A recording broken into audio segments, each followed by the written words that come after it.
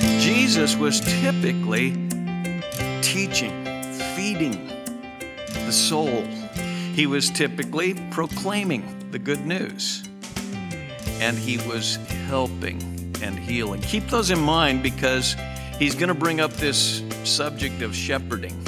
Because all of us, the scripture says, are like sheep. We've gone astray. Each of us has turned to his own way. But the Lord is a good shepherd, okay? And so keep those thoughts in mind. But as I say, if his characteristic activities were verse 35, his characteristic attitude is one of compassion.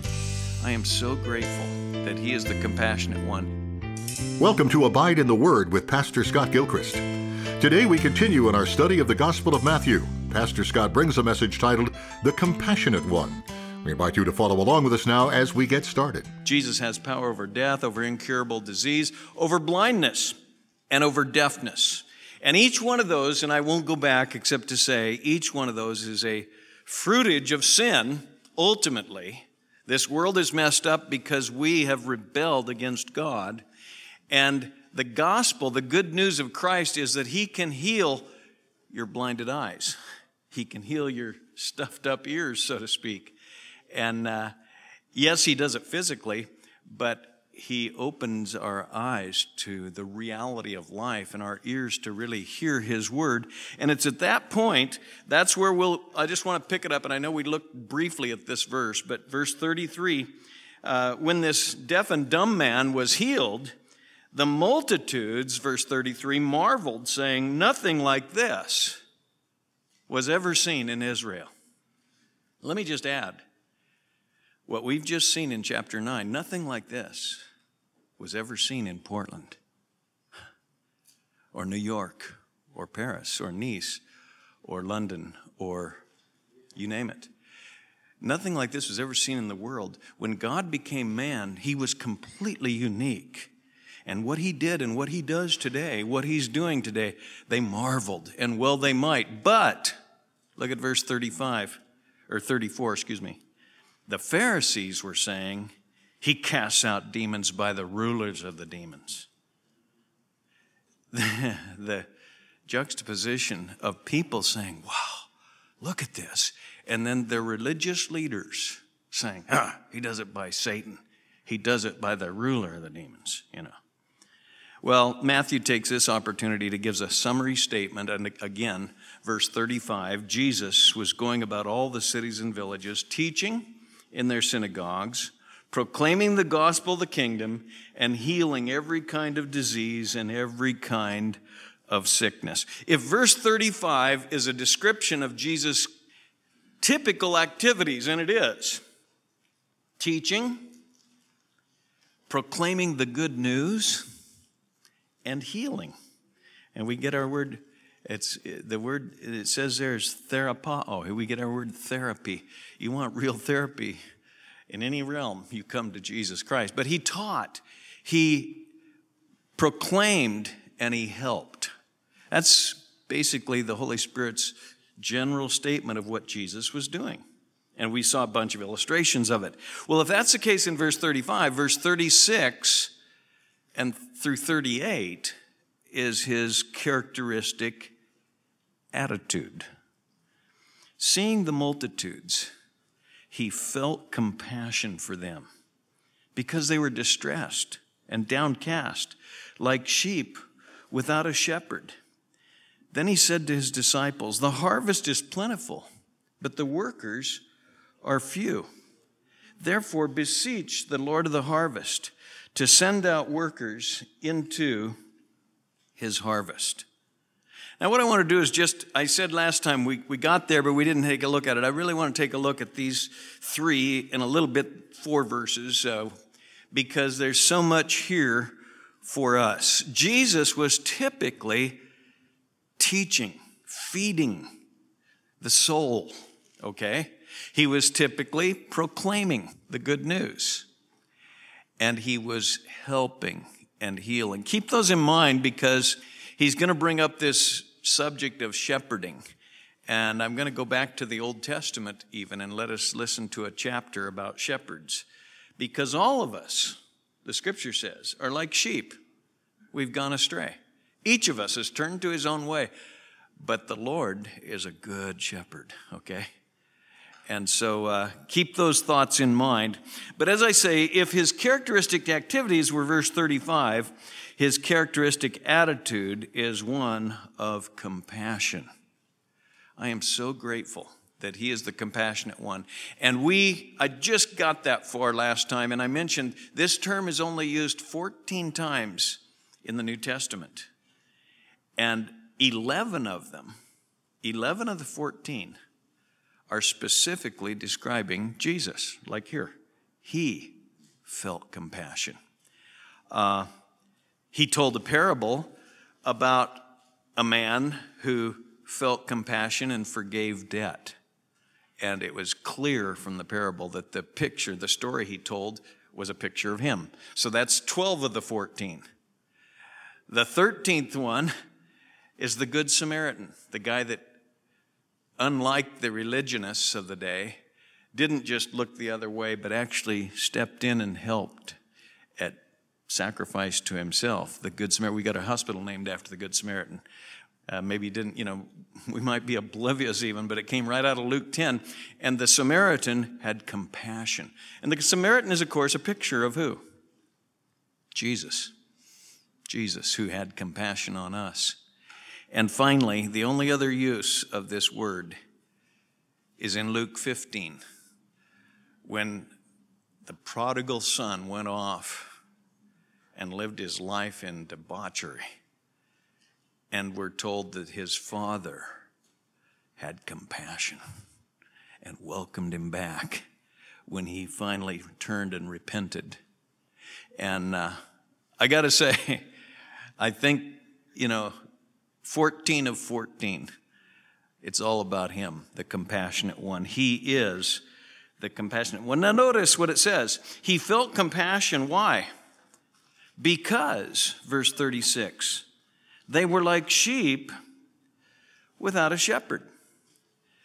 The Bible does not refer to us, and I've said it before, what's your favorite football team? Your favorite baseball team? Basketball team? The Bears, the Bulls, the Giants, the Lions, the Tigers. Anybody ever named a team the Sheep? It's just not, let's go out there, bah, bah, bah. It doesn't work. And we're called sheep regularly in the scripture because God knows how vulnerable we are.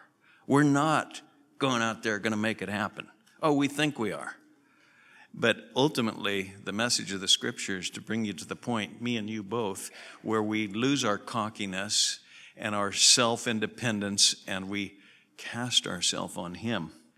Because the worst thing for a sheep is to be without a shepherd. Sheep are helpless, they're dumb, and I mean dumb. I don't mean hard of hearing, and unable to talk. I'm talking about just foolish, vulnerable, and sheep without shepherds, notice our text, verse 36, will quickly become distressed and downcast. Distressed, weary, we might say harassed, troubled, hassled in the deepest sense. Maybe you're walking in here today, or maybe you saw someone, you talked to somebody, how you doing?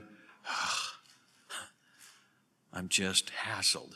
And you can't even put your finger on what it is. Maybe it's because you're overloaded at work, or maybe because you've got pressure in your marriage, or maybe it's, you name it. But we are that way.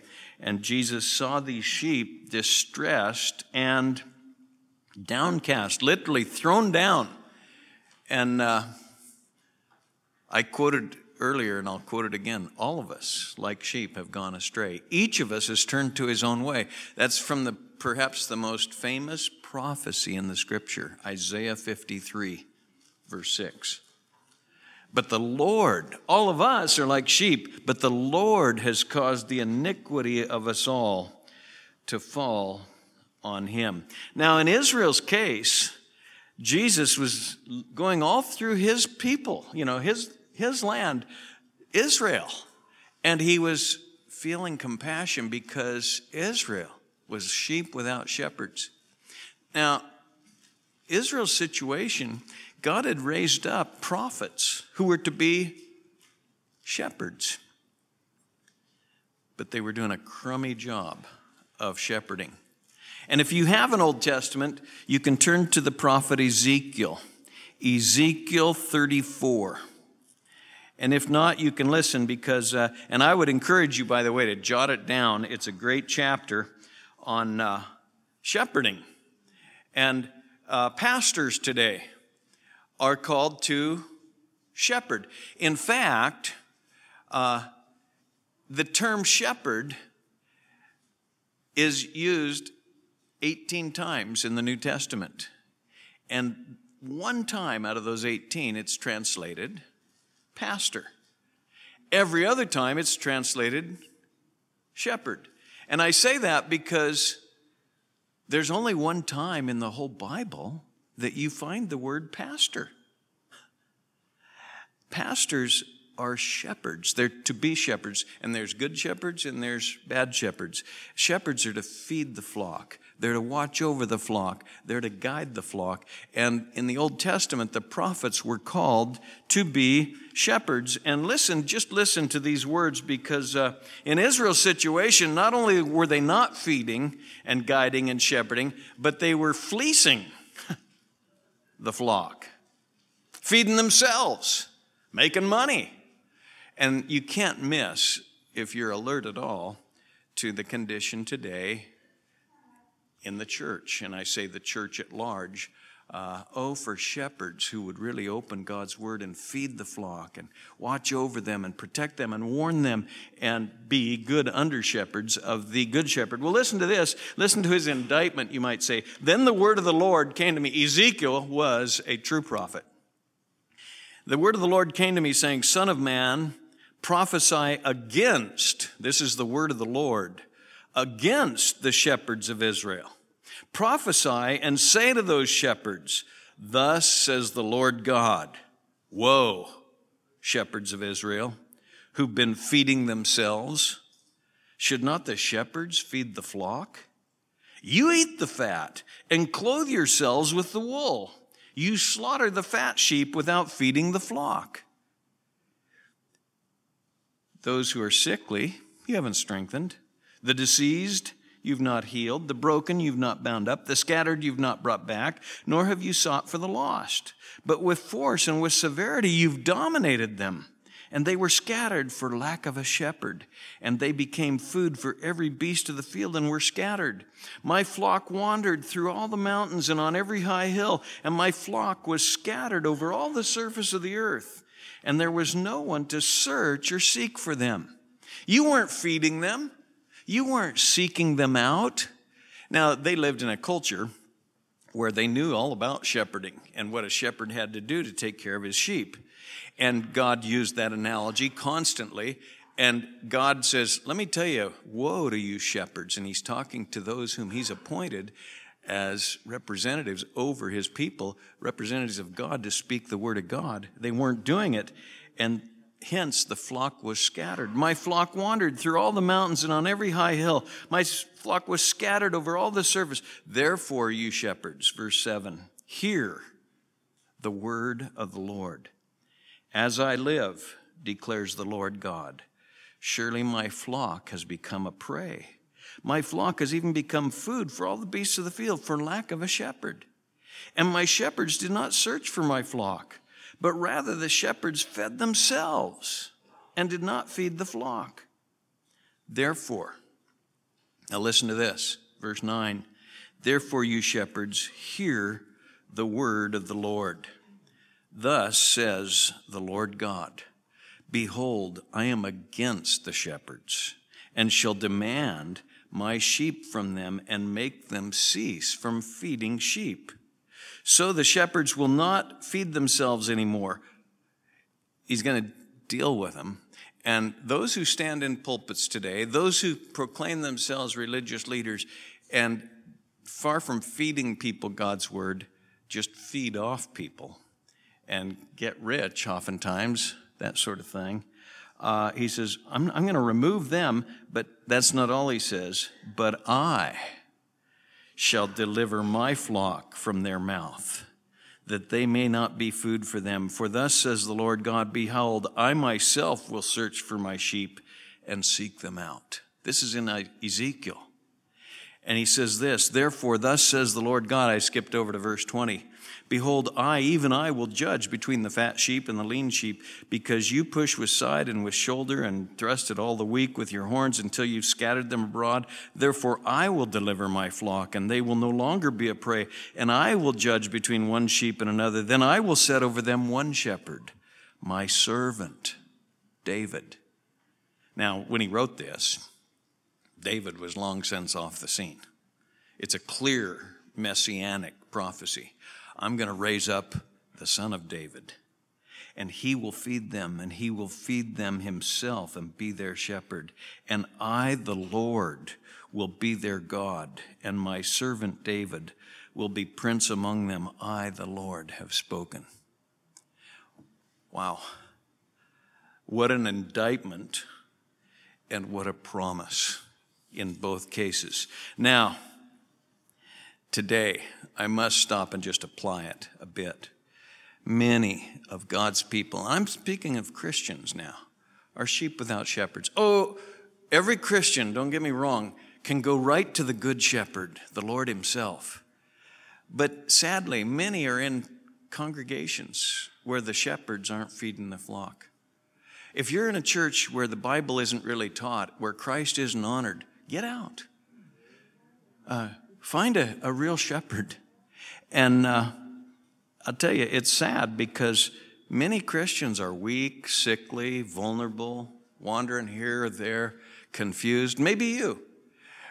One reason I'm motivated to teach downtown here is that the whole city, everyone needs, if you know Jesus Christ, you need to feed on his word. And we need to get into the green pastures. Now, Jesus is so concerned about this, he says he felt compassion. I'll get back to our text. I got to find it here, Matthew 9. And notice then what he does, because he changes the metaphor. Almost as soon as he develops this, he says he felt compassion because they're like sheep without a shepherd. And because of that, they're distressed and downcast. Maybe, let me just stop there. Maybe you know Christ. You would say, if I'm going to heaven, it's because of Jesus Christ. But you're finding yourself distressed and hassled and downcast. Are you feeding on God's word? Feed yourself. Get into God's word. Listen to him daily. Hear his voice. But then Jesus said to the disciples, the harvest is plentiful, but the workers are few. I said this is his characteristic attitude. It's compassion, and he's looking for two things that he really underlines. First of all, shepherds who will feed. Then he changes the analogy from sheep to what? The next verse. Harvest is plentiful. There's the fields. In John 4, Jesus said, look at the fields. They're white unto harvest. I think he said that in July or August in our calendar. He said, look. And that was it when he was talking to that woman from Samaria, remember? And he pointed her to himself. He said, hey, I'll give you water you can drink and we'll get thirsty again. And then he engaged her about himself and talked to her about salvation, and she put her faith in the Lord. And she went out and told the whole town, remember? And the whole town started coming. And pretty soon, a whole village in Samaria. And they said, now we hear and believe, not because of what she said, but because of what you said. The fields are white unto harvest, okay? And Jesus said, the harvest is plentiful, but the workers are few. If you really want to serve the Lord today, there's plenty of work. There really is. The harvest is plentiful, but the workers are few. Today, there's opportunity everywhere to represent Jesus Christ, and yet the workers are few. I say resolve to be a Christian who follows your Lord in serving and giving yourself. When you look around the world, it's very true. Whether you look at Africa or Asia or America, there's plenty of harvest. But the workers are few. And when I say it that way, I'd have to say it is a privilege for us as a ministry to be involved not only here in Portland, where there are a lot of workers per capita, so to speak, but to be involved in Africa and Asia. We're getting reports in. I don't know if I haven't even actually read this latest update, but I'm going to. And when Dave was saying it's out there, I said, I got to read that, because I've been reading the emails, and I'll tell you, it's exciting to hear. Our director was traveling through Asia and opening up new countries in Asia, and then he went back to Africa, on kind of around the world almost, and came to. And I was just asked this morning about Cameroon, and it's exciting to be part of the Romans Project and see what God is doing. But I just say to you, the workers are few, and then notice what Jesus said. Therefore, verse 38, beseech the Lord of the harvest to send out workers into his harvest. Notice he doesn't say, in this context, go. What does he say? Pray. Pray. Therefore, the harvest is plentiful, the workers are few. Therefore, pray for the Lord to raise up workers. One of the best things you and I can do is to pray for the things that are on Jesus' heart. I exhort you today to pray for shepherds who will feed God's people. Pray for pastors to really say what God says, to open up God's word rather than say what people want to hear or what the culture says is acceptable. Not to say what God says, to feed the flock. Green pastures, and pray for workers. And he uses the analogy, I think, and that's why I read Ezekiel 34. One of the reasons is the feeding and then the searching. Sheep wander off and they need to be found. My sheep are scattered and they need to be found and brought back. And he said, what did he do? Well, he was constantly teaching and proclaiming the gospel. Discipleship and evangelism. You'll never really separate those two. God's purpose today in 2016 isn't different than his purpose when Jesus spoke these words. Teach God's word and proclaim God's word. One has the emphasis of feeding those who know him, and that's why we love to gather and feed on God's word. And the other has the emphasis of going out and proclaiming. And the workers are few. Don't just launch. Make sure God is sending you. Ask the Lord to send workers. And I always tell people, boy, before you just go overseas to be a missionary, start being a missionary here right now.